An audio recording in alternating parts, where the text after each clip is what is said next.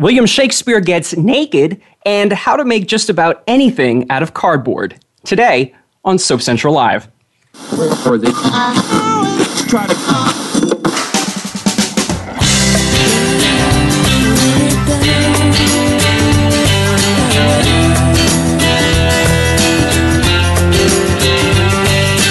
What's happening this week on your favorite soap operas? It's time to talk about all the daytime drama on Soap Central Live with Dan J. Kroll. Get ready for the latest soap news, scoops, recaps, and interviews with your favorite daytime stars. Now, here's Dan. Hey everybody, I'm Dan Kroll. Welcome to another edition of Soap Central Live, SoapCentral.com's live weekly hour-long discussion of anything and everything soap. We are now more than halfway through the month of April, so hopefully you filed your taxes because they were due earlier in the week, and I strongly suspect that the IRS does not buy the evil twin excuse, so you may want to make a note of that. And speaking of deadlines and dates of note, we're just 2 weeks away now from this year's Daytime Emmy nomination special here on Soap Central Live. The nominees are going to be announced on May 1st. There's still no word on where and when the Emmys will be held, or if they're even going to be broadcast on television. I suspect that they will, but be sure to keep your web browser tuned to SoapCentral.com for all the latest on that. We've got a wonderful show for you this week. Coming up in the second half of the show, multi-soap favorite Brian Gaskill will be here to talk about some of his latest projects, including one that involves stripping Shakespeare. I can't wait to find out what that's about. The show has an interesting tagline, so that's coming up later in the show. But up first, in just a couple of moments, he is the sometimes smarmy Brad on General Hospital. We'll get to know more about Parry Shen in just a couple of bits. But of course, one of the best parts of doing a live internet radio program each week is that it means fans are able to call in and chat with us and be part of the show. If you'd like to call in, give us a call at 866-472-5788. Again, it's 866-472-5788. It's a toll-free number. If you'd like to ask a question or make a comment, but you can't call in because maybe you're busy trying to elude your uber villain boss, you can also still be part of the show by tweeting us at Soap Central or using the hashtag SoapCentralLive. There's also an on-air thread on our official Facebook page, facebook.com/SoapCentral. So there are plenty of ways to interact with us. That's not an excuse that you can't call in. And of course, in order for any of this to happen, in order to get to the point where we can have you call in, we need to start the show. So what do you say we get on with it? The question I know many of you are having is something along the lines of, what do you do when you survive a fall from a parapet and somehow manage to outlast a maniac with a chainsaw? Well, if you're my first guest this week, you make pancakes. I guess there's never a wrong time for a snack. Daytime fans know him as the sometimes ethically challenged Brad Cooper on General Hospital. And today, I hope we're going to find out a lot more about Parry Shen. Parry, welcome to Soap Central Live. Great. Thanks for having me, Dan. You know, it's always great to have first-time guests here on the show and get the fans a chance to know more about you other than, of course, what they see on screen and know that you're not a lab result switching test person. That's always a good thing. Yes. It's like a PR spin right now, right? It kind of is. So we'd like to do maybe a getting to know you rapid fire round. So I've got a couple of questions that are from all over the board that will hopefully give folks an insight into you, the real person. And it starts off with something that I'm partial to, food. You were born and raised in Queens and seem to be an expert on New York-style pizza. So what's the difference between pizza from New York and pizza from other parts of the world? For the most part, it's mostly texture is what it's all about. There's not too much of anything, which makes it perfect. For me personally, I mean, people from Chicago on the other end of the spectrum, they love the deep dish, they love the thick, chewy crust, and lots of heaps and heaps of sauce.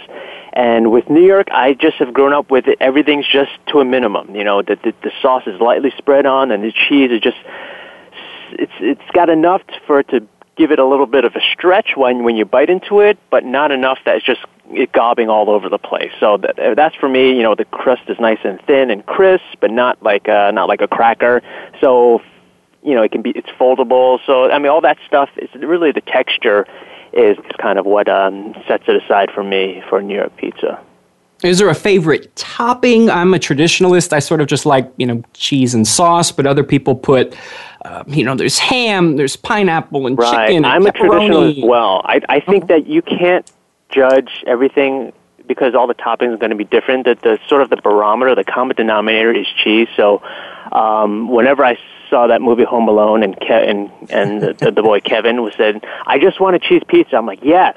Just cheese pizza. That's just the basics. Let's just keep it simple, and that way I can judge, what is, the better pizza, going from establishment to establishment. So yeah, it's always cheese pizza.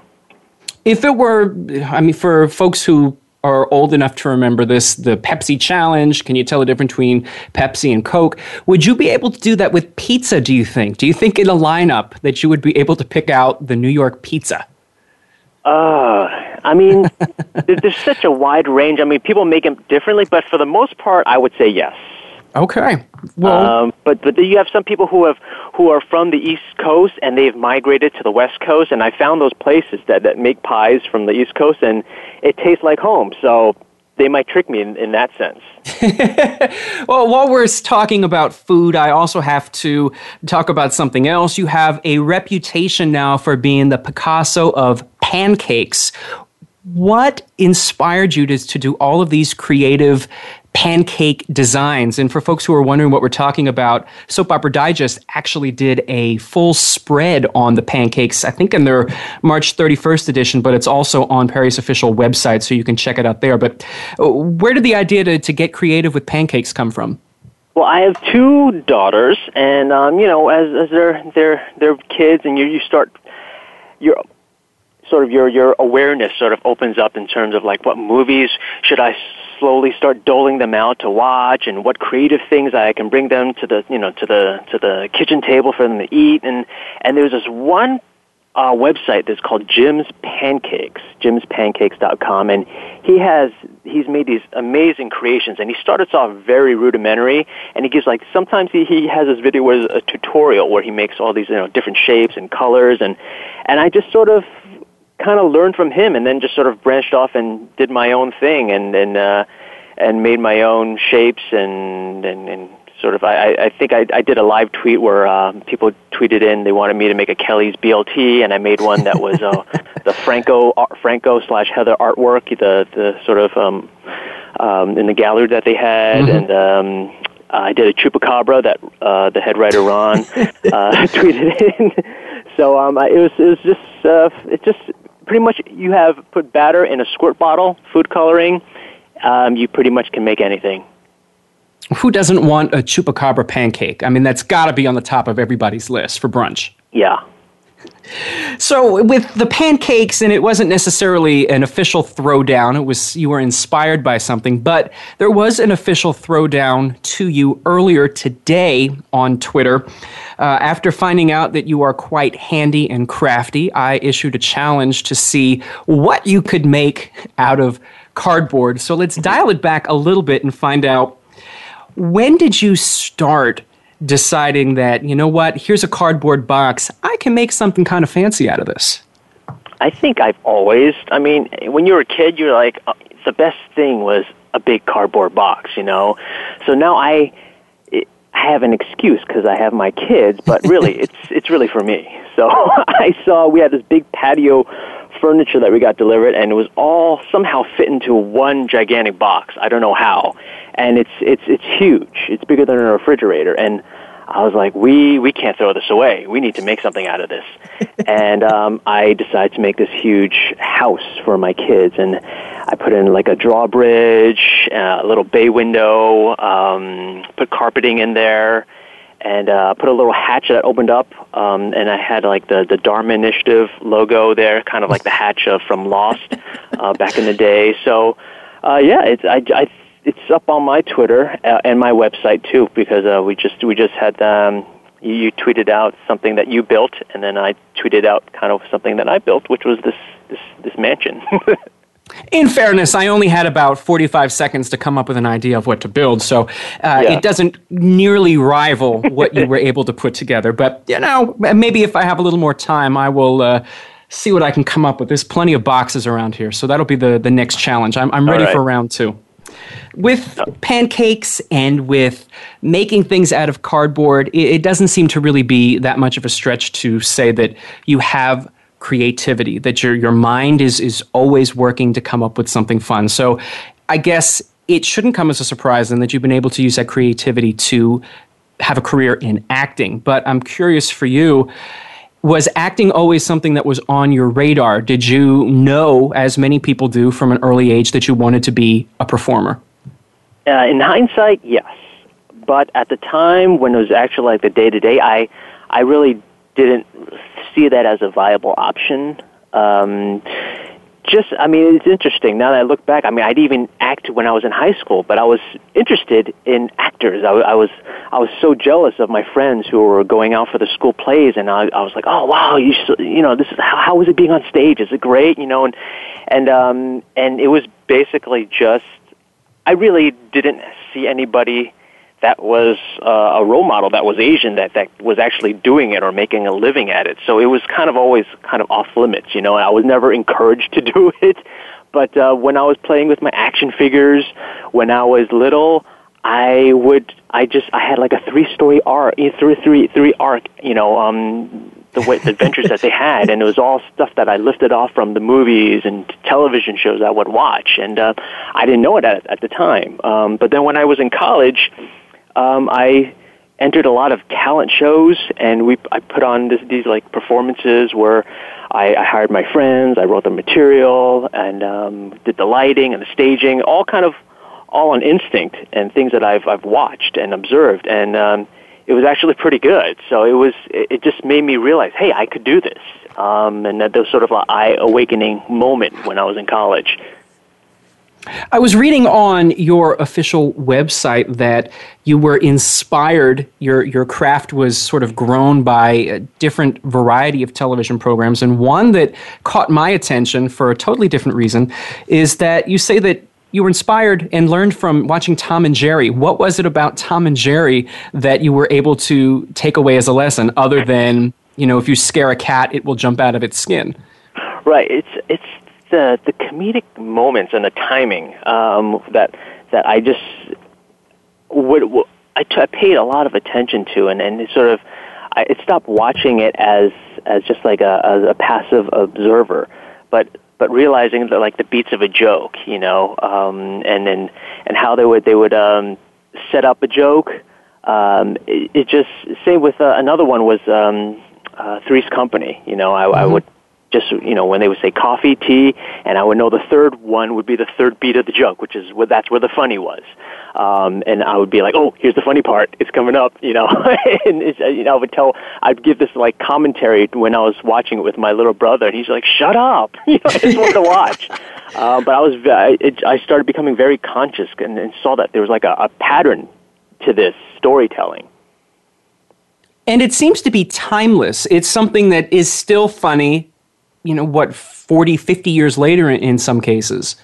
Yeah, I show it to my kids without a doubt, knowing that they're going to be entertained. It's a lot more violent than I remembered, but who doesn't imagine what's it like when you dive into a wheel of Swiss cheese? That it's all these caverns and caves that you can hide in. It's kind of great, and it's kind of awesome that when you think about it, it's these grown adults who have drawn this, and are entertaining themselves pretty much, and are making a children's cartoon. For me, I think the only thing that I feel that looking back that I learned from cartoons in a lot of cases was classical music. I remember, oh my gosh, that's a song from Tom and Jerry. So that was, for me, I guess cartoons were educational too. Yeah, so like Peter and the Wolf, I remember before hearing it at Lincoln Center, when I would hear it at Lincoln Center, I would say, yes, I remember hearing this first in a Bugs Bunny cartoon. So, yeah, you're right. You mentioned, as we were talking about, wanting to pursue acting, that there weren't a lot of people who you could relate to on television. And I was doing some thinking and some research, and I guess that the first television show that really featured an Asian American family in a leading role would have been All American Girl, the sitcom with Margaret Cho, and it was a big deal for being groundbreaking. But that was 1994, Parry. I'm wondering, in your opinion, has television progressed in its portrayal of Asian Americans since that time, or are we still sort of stuck in 1994? It definitely has changed. I mean, just for the things that I go out for from when I first started my career in 1997, I would always go out for the delivery guy, or someone who did martial arts, or and then it started morphing into the tech computer guy on a show. But as soon as a woman walked by, he'd get all flustered. He just had like no libido, or didn't know how to talk to women, and it's definitely changed with just the pilot season that I just went out for just recently with the roles that they're opening up to sort of what they call open casting. Or colorblind casting.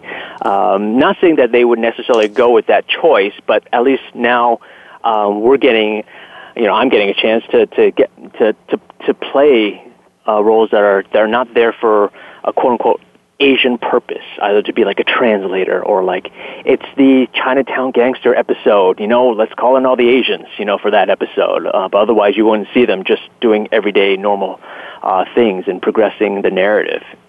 So, yeah, even the role with Brad Cooper. I mean, I'm doing stuff that I have never before in my 18-year career have been doing. So it's really kind of cool. Well, you mentioning General Hospital, was that a role that in the casting breakdown they were looking for an Asian actor, or was it something that, as you're saying, was a colorblind or an open character? Right. I mean, I don't know what it started out with, but when I was there for the audition session, all the actors there were Asian. So that session that I was at, it was all Asian. I don't know whether originally it was supposed to be from inception, but yeah, it was. They were looking for an Asian character. And fans have really, really sort of gravitated to this character. He's good, he's bad, he's maybe morally challenged at times. But, zipping back to there, what did you know about soaps when you went in for the role on General Hospital? Were you a soap fan? Did anyone in your family watch soaps? Did you sneak catches and glimpses here and there? I mean, just as an actor, you have to be aware of kind of every program that is being played, so that you kind of know the tone. But I wasn't an avid soap watcher, but I have watched and I am aware of generally every show's history and backstory. But in particular, oddly enough, it was General Hospital that I'm most familiar with. My grandmother used to watch it, so I would watch it with her during like '81 when.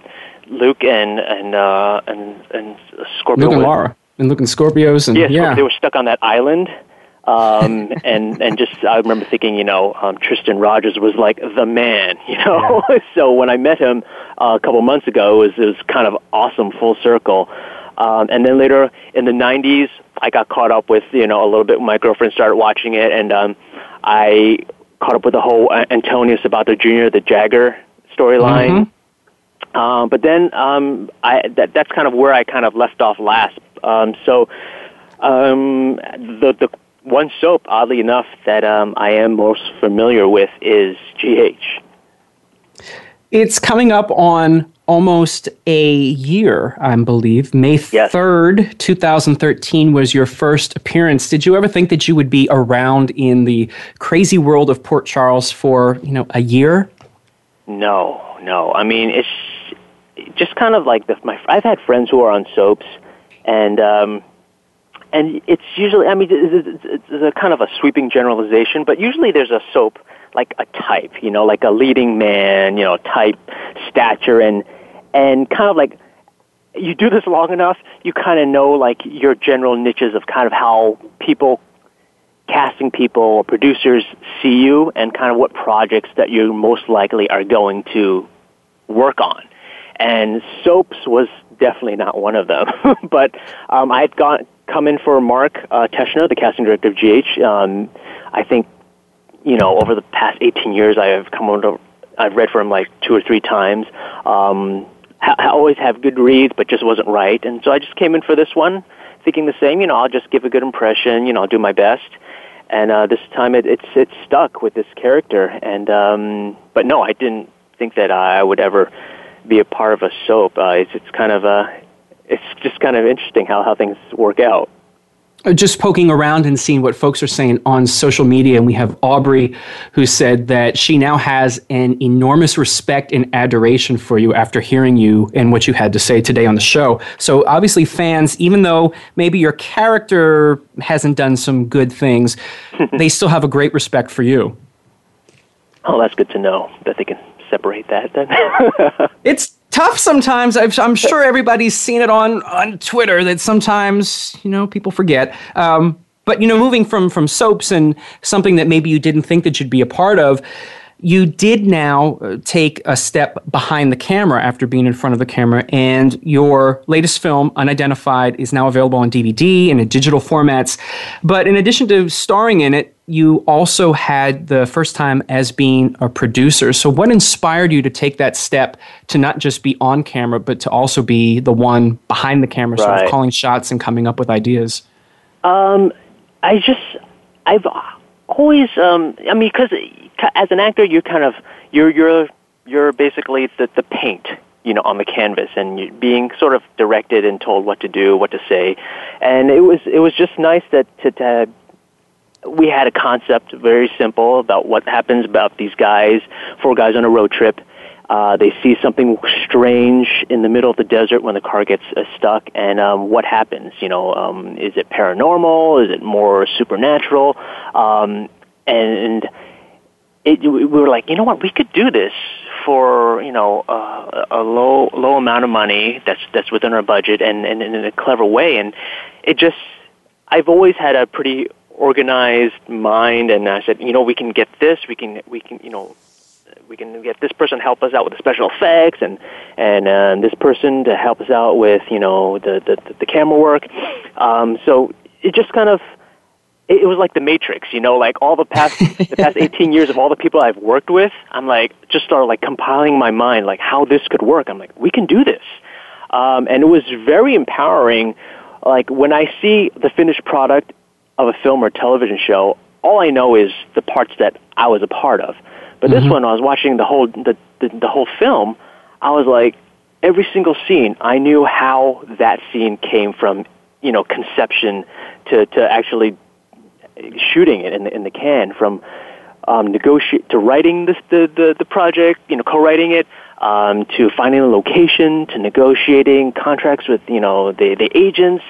To getting craft services, to getting wardrobe. I mean, it was really cool knowing every single bit of the piece of the film that was ultimately made. And I think afterwards, after producing for the first time, I think any producer that I met afterward that I'd worked with in the past, I gave them like a big old hug and said, I'm so sorry. I did not know what you went through. I didn't know what you did. Took you for granted, because it's basically the producer does pieces together, everything, So it was a really cool experience. If you are out there and you're listening and you're thinking, well, gee, I want to see this, we have information about how you can order the film. We've just tweeted it out on our Twitter feed at Soap Central. And the trailer is both on YouTube and also on Parry's official website at parryshen.com. It's very easy to find. So give it a look-see after today's show. But there's still a couple of minutes and still some other things to talk about. So I wanted to, when you look around and you see what people are up to, and, you see pancakes, you see cardboard, it's not really that far of a stretch to find out that you are also involved in the creation of some graphic novels. I mean, I like the way that your mind goes. It seemed like you have a lot of interest in a lot of different areas. So what was it that made you want to get into graphic novels?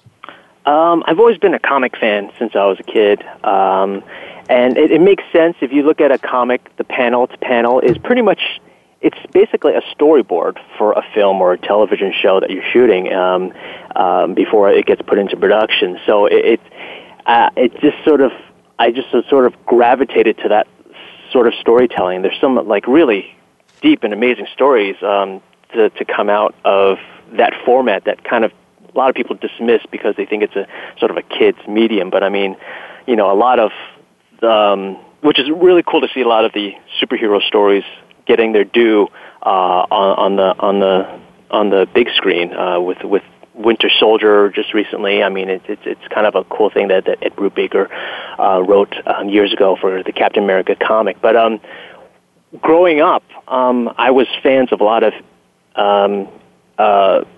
artists, and almost a lot of them were Asian American. But the thing is that they never drew Asian American superheroes because a lot of the superheroes were created in the 1930s, and there wasn't just a lot of diversity. So you're sort of stuck in this cyclical canon of characters that are generally all white. Or if they'll try a different color of shade of ink if they're trying to introduce some sort of diversity. So a bunch of friends and I who felt the same way and were into comics, they said, let's make a universe of all Asian American superheroes. We got to start from scratch. So in 2009, I published a graphic novel with Asian American writers and artists called Secret Identities, and then we did a sequel in 2012 called Shattered, and that sort of expanded it beyond superheroes. It was more like it delved into like horror or noir, Western, and different other types of mediums, but all Asian American protagonists, just to sort of change things up a little bit. So that's kind of it's on Amazon.com if you want to check it out, anybody. We will make sure that we tweet that link as well. So I guess the question with that, mentioning that you are a fan, do you have a collection of comic books? Oh, yes. What's your most prized comic book issue? The one I really love, it's called Kingdom Come, and it's from DC Comics, and it's kind of set in the future when when Superman, Batman, and kind of like Wonder Woman, all of them have sort of left the limelight, and then they've come back, but they've been gone so long, they're almost seen as like mythical gods, and it's a really complex storyline of kind of like this new generation of heroes and old generation. It's really well told, and the artwork is drawn by this guy named Alex Ross, who he paints his characters so they actually look as if this person could be in the real world. So that brings another dimension, not only for the story but also the visuals. So that's my favorite, and I hope they make it into a movie someday once DC gets their stuff down with their superhero stuff. There is definitely an interest. I mean, we see there seems to be a new comic book franchise being turned into movies on a regular basis. So I guess anything is possible. Mm-hmm. Well, unfortunately, Parry, we are out of time, but I do want to remind folks that they can check you out weekdays on General Hospital on ABC, and they can keep up to date with anything and everything that you're up to on your official website, ParryShen.com, and of course on Twitter at ParryShen. Very easy to track you down. Thank you so much for taking some time out to be here with us this Friday. My pleasure, Dan. Thanks for having me. All right, gang, we have to take a quick break. We have to pay some bills. So stay tuned. We'll be back on the other side of this commercial with more of Soap Central Live.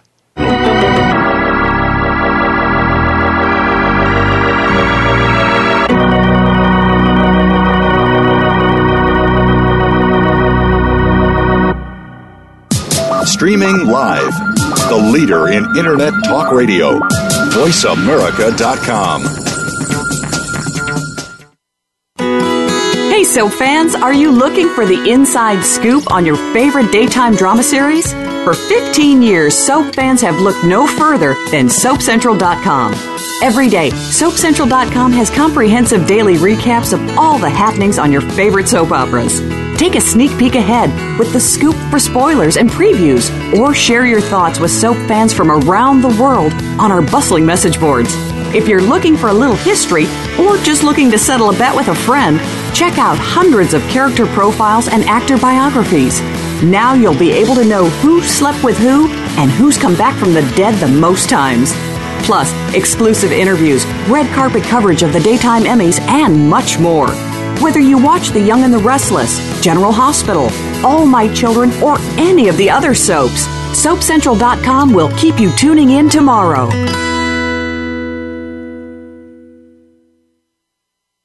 Stimulating talk gets those synapses in the brain firing really fast. all the time. The #1 internet talk station where your opinion counts. VoiceAmerica.com.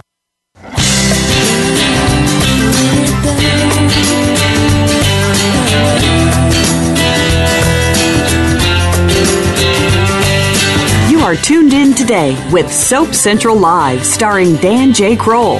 Do you have a question, a comment, or you just want a dish?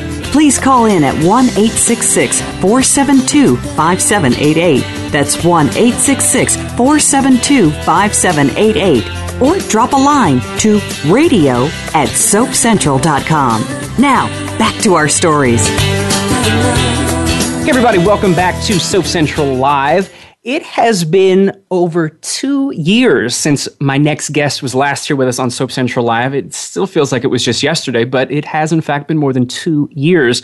And no matter which soap you've watched, I'm sure you've seen his work, because Brian Gaskill has been on All My Children, As the World Turns, The Bold and the Beautiful, Guiding Light, and of course, Port Charles.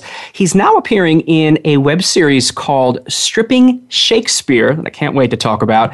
It's an updated look at classic stories, and of course, he is now a filmmaker. You're a busy guy, Brian. Yeah, very, very much. I mean, a lot of it's thanks to the same place where Stripping Shakespeare originated from, which is this film collective in Los Angeles called We Make Movies.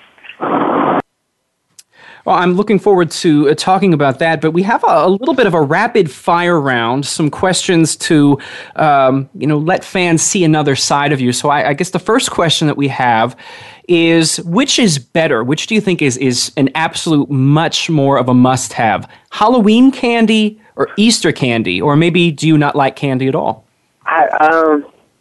Yeah, well, I have an 8-year-old daughter, so I mean, for her, it would be Halloween. I think it's her favorite holiday, pretty much. But it's also the dressing up and the costume and stuff. Which I'm strangely, as an actor, I'm not a huge fan of that part of it. But she likes it, but no, Easter for me is not about candy. My daughter might disagree, though. It seems like every holiday now is about candy. Yeah, pretty much. You know, they gotta pay their bills too, I guess. I guess it's true. I could completely relate to that. So, when you poke around on the internet, there are a lot of things that happen each week. One of the things that folks engage on Twitter and Facebook is something called Throwback Thursday, where people post photos from sometimes many years ago, sometimes recent years ago. And you recently shared a publicity photo from Port Charles. And, Port Charles has been off the air for a while, Brian, but it seems that fans are still really, really drawn to it. They're sharing old clips on YouTube. What is it about Port Charles that has really earned it this legacy? I mean, on some level, I think every show kind of is going to inevitably have that. I don't know. I don't have much to compare it to, but I think with Port Charles being present for it, we were always the underdog. It was a little show that could. And then it attracted a lot of people. It has that cult audience of that sci-fi type audience as well, and they're going to hold on forever. And what I'm proud of most, what we did was, we took something that some people would do stuff like that and just completely put their tongue in the cheek and not try to take it seriously at all. And no matter how low the budget was or how much it could be compared to B movies in a way, we tried to make the stories and the acting based in reality. And people just really were drawn to the characters. And with Rafe, it was the whole angel thing, and I really just constantly, I've said this before, but just got tons and tons of letters completely based on this sort of angel aspect of these little anecdotes of how this angel affected their life. And there was hardly ever the, you're so hot, typical, soap stud, whatever. I would often forget I was on a soap or that existed. It was always a very moving, It's a Wonderful Life kind of experience with the fans with that stuff. Now, as you move and do things behind the camera, is there anything that you were able to take from your time on soaps that you've implemented or learned from in the process in creating films and series? Yeah, very much so. When a soap works and it's that live to tape feel, they have numerous cameras going and you're capturing in the best moments. You're pretty much, they do some editing, some shows do more than others, but compared to a film, you're pretty much seeing what happened live there.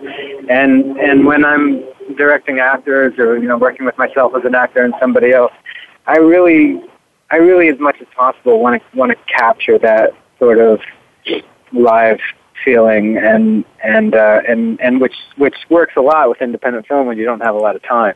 I'm used to not having a lot of time and I'm comfortable with just being in the moment and trusting that as long as I was breathing and was there with the other actor, I think, we got what we wanted. We could dissect it and try to make it better and do 40 takes but really, to capture that moment and make it real and let it live just for the sake of that and know that that's enough. I think I really just took that away in the same way that, not to compare myself, but I know Clint Eastwood, for instance, took away from doing lower budget movies. He still only does like a couple takes when he's directing because he just pretty much wants that in the moment feeling. A lot of folks who do independent filmmaking or are creating series, they've turned to the internet. It's sort of a new place, a place where people have always thought that the internet would be a place that they can do projects that otherwise wouldn't have been seen. But it seems that there are still a lot of challenges even on the internet. We saw it with All My Children, One Life to Live came back. It seems like not everything is completely there, that there are still some unforeseen challenges that are present on the internet. What needs to be done, do you think, in order to really make the internet completely viable as a place where people can take their work and not have to worry about it getting lost in with cat videos and things like that? I mean, it's an evolution that we have to be patient and have to just let ourselves exist with and see where it goes. I was just saying the other night that we make movies that it's something that people will say, well, that's too long for the internet because people just like really short content. Well, that's the case right now, but within the next 5 to 10 years, we're probably not going to know the difference between a TV and a computer. And that whole system, and right now I pretty much just watch Netflix and Hulu. So I'm watching long form on my computer. I don't even have a television, I'm just watching it on my computer. So if I see a 10-minute web series, some people go, oh, it's too long, it has to be 5 minutes for the internet. I'm like, well, no, 10 minutes still seems really short to me because I'm watching Parenthood on Hulu on my computer, so that it doesn't, I don't know the difference between TV and computer. And I just think there's so much stuff out there, and it's hard to get noticed, but the good news is it still exists. The possibility exists that you can put your voice out there, make something happen, put it out there for people to see. Yeah, you need press. You need to get it out there. You need people to know about it so they can come to it. But you never know. You didn't have that. You didn't even have that possibility 15 years ago that you could go, I made a movie and I didn't sell it, and what am I going to do with it? Now somebody can take that movie and create a whole website, put it online, and you never know where all of a sudden it's going to get this little cult following and it's going to build and build and build.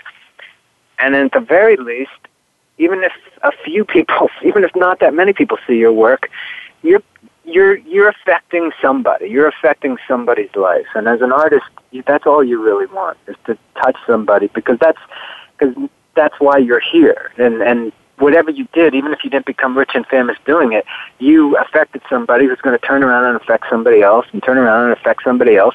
And I think that's the whole reason we're here. And the internet just puts that on steroids, that we can reach as many people as we possibly can and see where fate takes that. I certainly like to be able to use the internet, for positive and to be able to share new things with folks, particularly the ones who are listening here every week.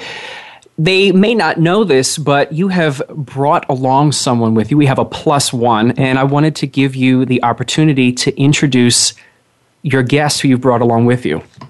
Okay, well, this is Nicole Razan, and she is a member of the board of We Make Movies, and she produced this web series that I enacts with me in the episode.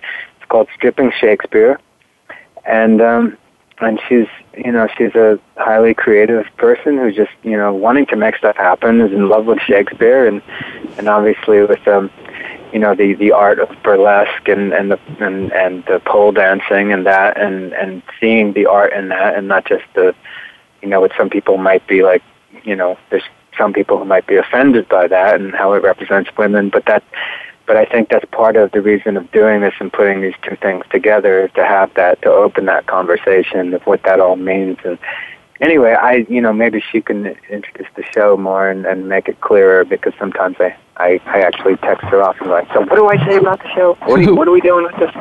But she well, Nicole. I am on the call. Sorry, it was that. Hi, Jen. So, Stripping Shakespeare, it's a very, shall we say, titillating title. It could have a double meaning to it. What exactly is Stripping Shakespeare? Well, Stripping Shakespeare, I always envisioned to be a web series online. First, I just got to say thanks, Brian. Really good intro.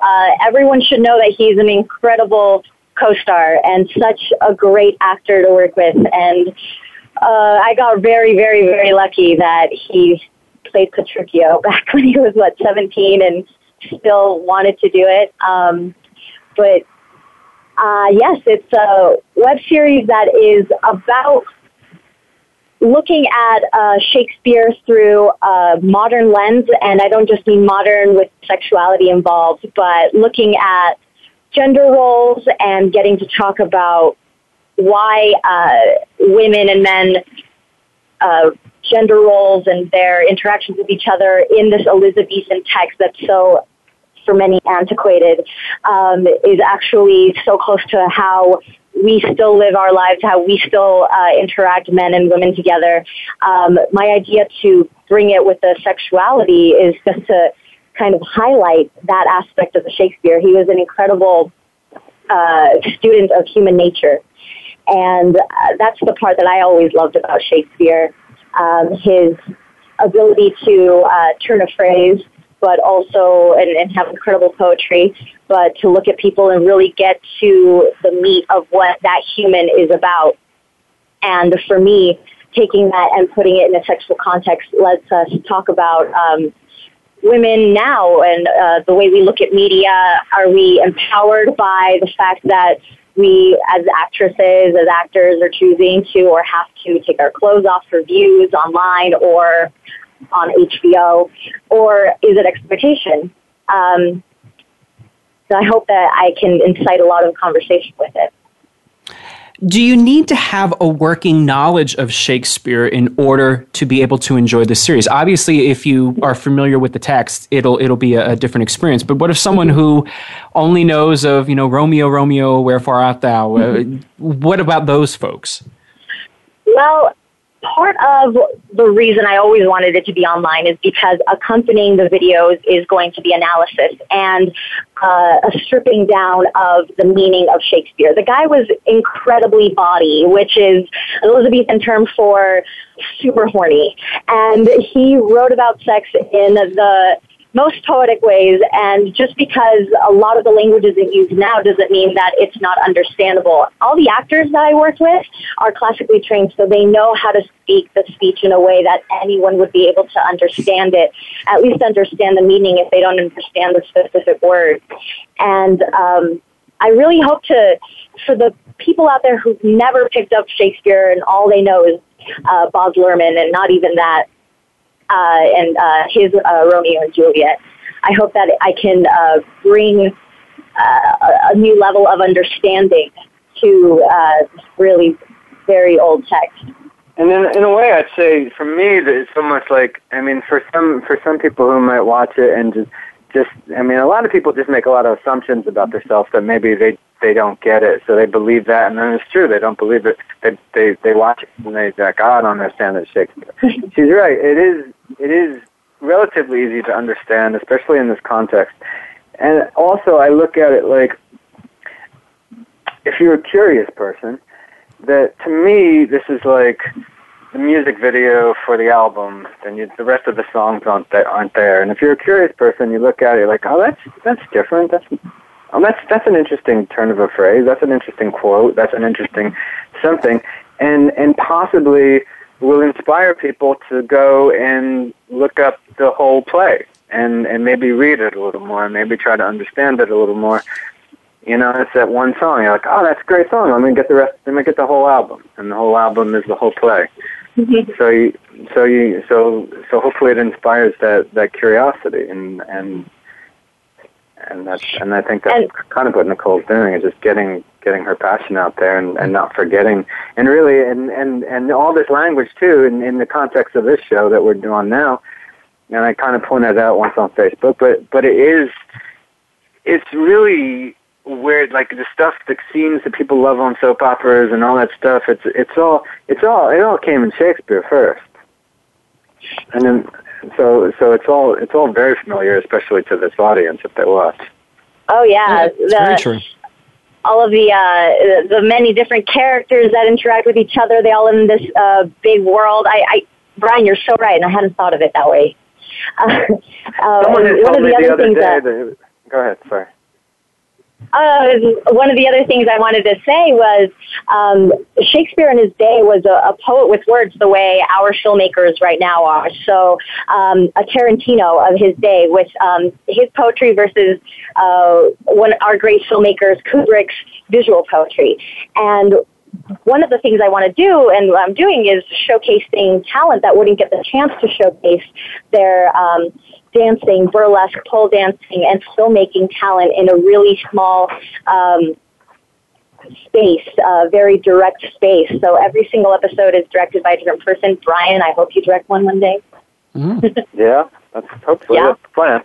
Thank you. For folks who are listening and want to know more about it, they can go to strippingshakespeare.com and check out what exactly we're talking about. But one of the things that I want to get both of you to talk about is we make movies. Brian, we talked briefly about the fact that there are a lot of people with creative ideas that prior to the days of the internet, they may not have had the ability to get their project out there, to get their vision out there. What exactly is We Make Movies?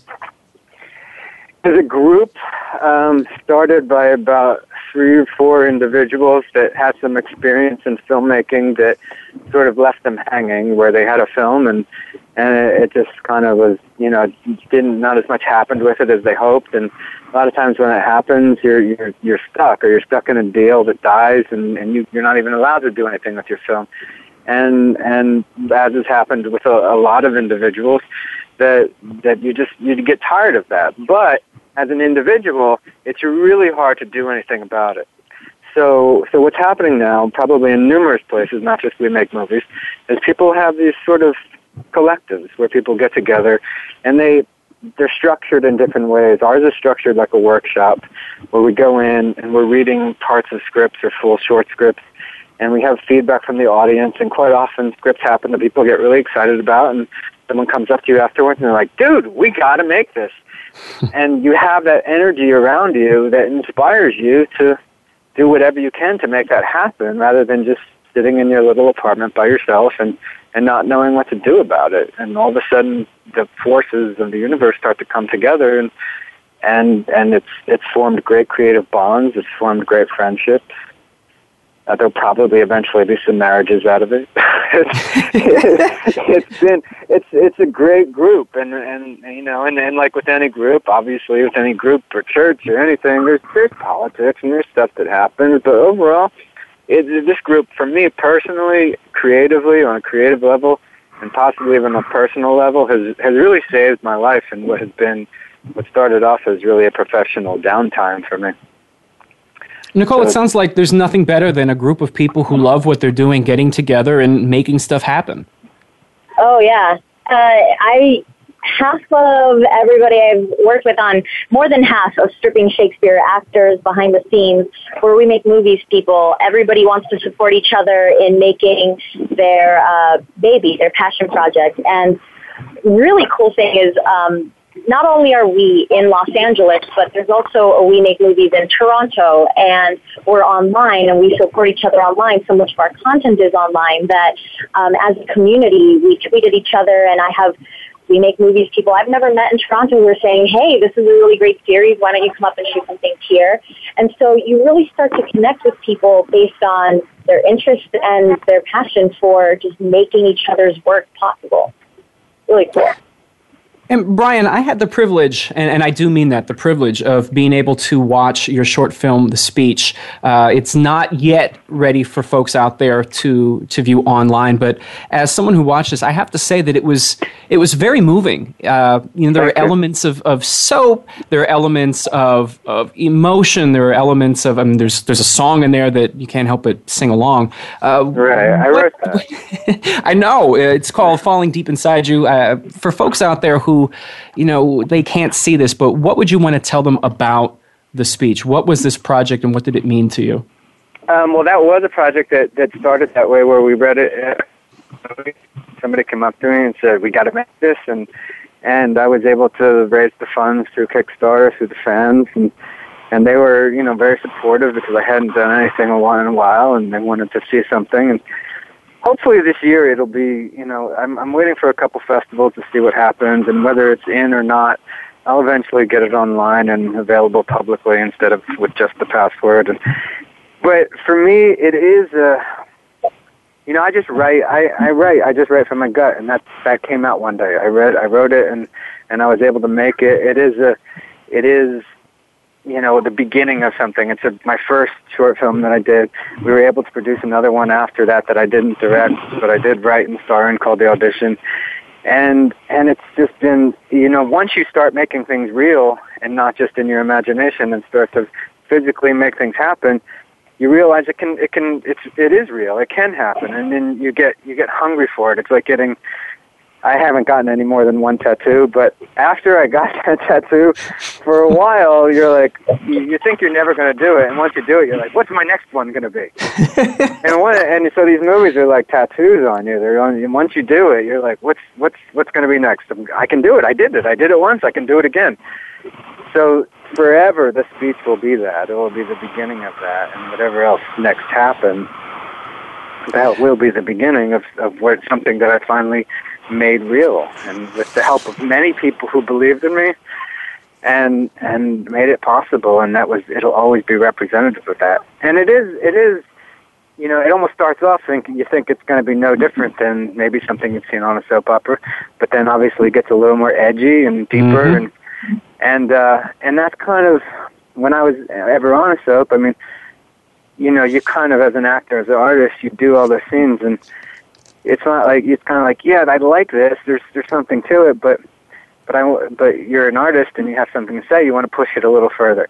So The Speech was like taking the theme you might see on Bold and the Beautiful, but then pushing it to a whole different level of fantasy and the idea of language and what can be really expressed between characters, and getting to the deepest core of that without being, without having censors and without having to worry about, whether or not someone's going to be offended, and just use your voice to say what you want to say. And that's what we try to do here every week on Soap Central Live. Unfortunately, guys, we are out of time and have to wrap it up. But Nicole, thank you for coming on and talking about Stripping Shakespeare with us. Oh, thank you. This is great. And Brian, please don't let it be another 2 years before you come back. I won't, dude. I've known you, I think, since your website's been around. It's been about, 16, 17, how long? 19. 19 years. Ooh. 19 years now. It's 19 years, so it's a long time. But you're here longer than the soaps. They'll drag me out. But thank you both so much for dropping by. Thank you so much for having us. All right, guys, we talked about a lot of information in today's show, and in case you weren't able to jot everything down, if you didn't have a pen or couldn't get your fingers texting at the same time that you were listening on your smartphone, we've made a list of everything that we've talked about on our official Twitter feed at Soap Central and also at Soap Central Live. You can also get all the details on our official website, soapcentrallive.com. It's a place that you can also listen to every episode of the show that we've ever done. There are, as of today, 226 episodes. As Brian said, I've been around since the the dawn of time. They are available for free download or on-demand listening from your computer, your smartphone, your tablet. Again, it's all completely free. Just head over to SoapCentralLive.com. Next week, we've got Sean Kanan talking about his return to the Bold and the Beautiful, and Jill Larson will also be here with us. That's next Friday, April 25th at 6 p.m. Eastern, 3 p.m. Pacific. Hope that you'll join us then. But until then, I'm Dan Kroll signing off on another edition of Soap Central Live.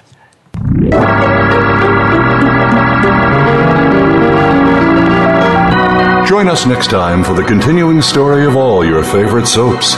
Tune in next Friday at 3 p.m. Pacific Time, 6 p.m. Eastern Time for another edition of Soap Central Live on the Voice America Variety Channel.